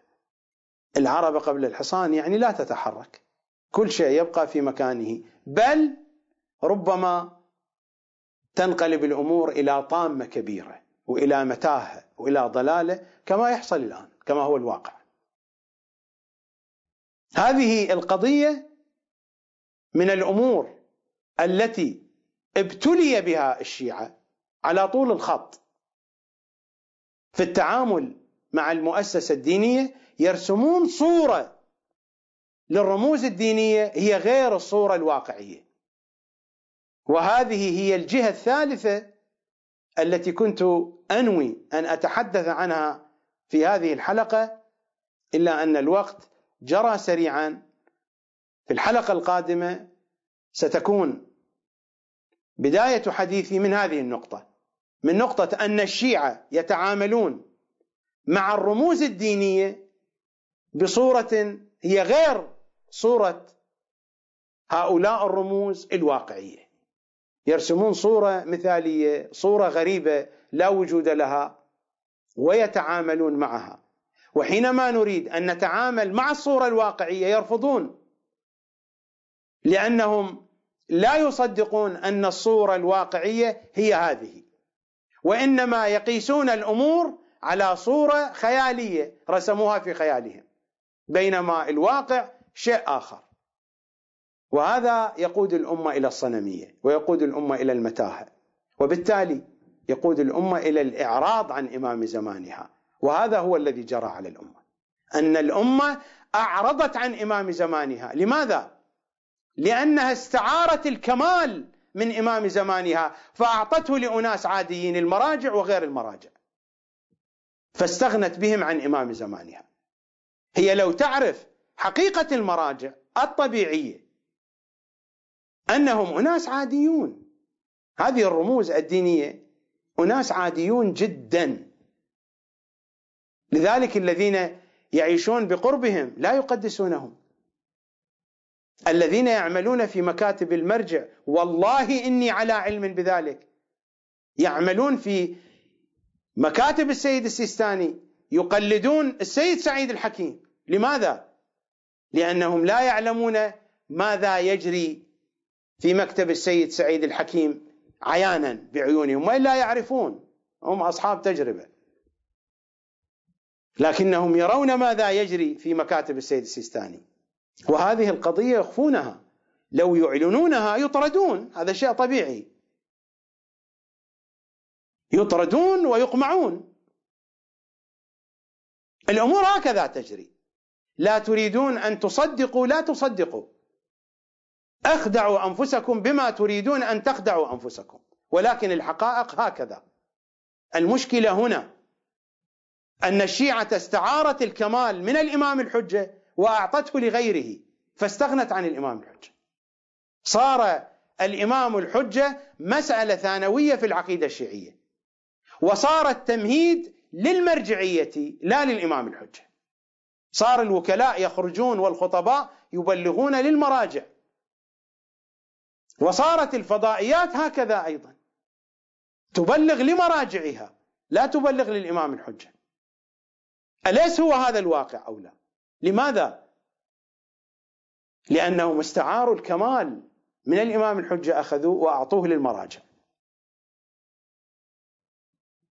ما الفارق بين هذا التصرف وبين صحابة النبي حين استلبوا من أمير المؤمنين أوصافه وألقابه وكل شيء ووضعوه لآخرين؟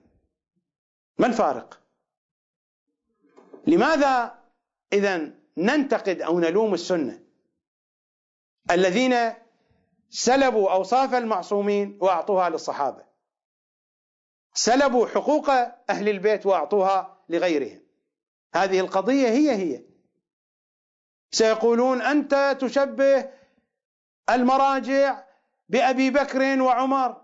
لست أنا الذي أشبه. مرت عليكم الرواية بأنهم أضر، أن الأكثرية من مراجع الشيعة أضر من جيش يزيد بن معاوية. لست أنا الذي أشبه، إمامكم الصادق هو الذي يشبه.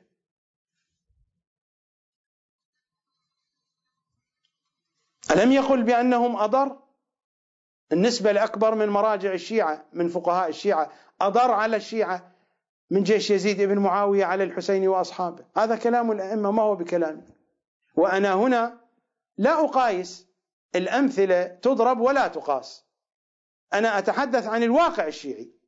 الواقع الشيعي هكذا فعل، استعار الكمال من الإمام المعصوم، أعطى للمراجع، أعطى للرموز الدينية، ليس فقط المراجع، حتى الرموز الدينية الباقية، حتى لخطباء المنبر، للوكلاء أعطى أيضا، للرموز الدينية عموما، فاستغنى عن الإمام المعصوم، لأننا نحتاج الإمام المعصوم لكماله. حينما نضع الكمال في شخصية أخرى نستغني عن الإمام المعصوم. وأنا أتحدث عن الواقع العملي لا عن الألفاظ. بالألفاظ الشيعة لا يقولون ذلك.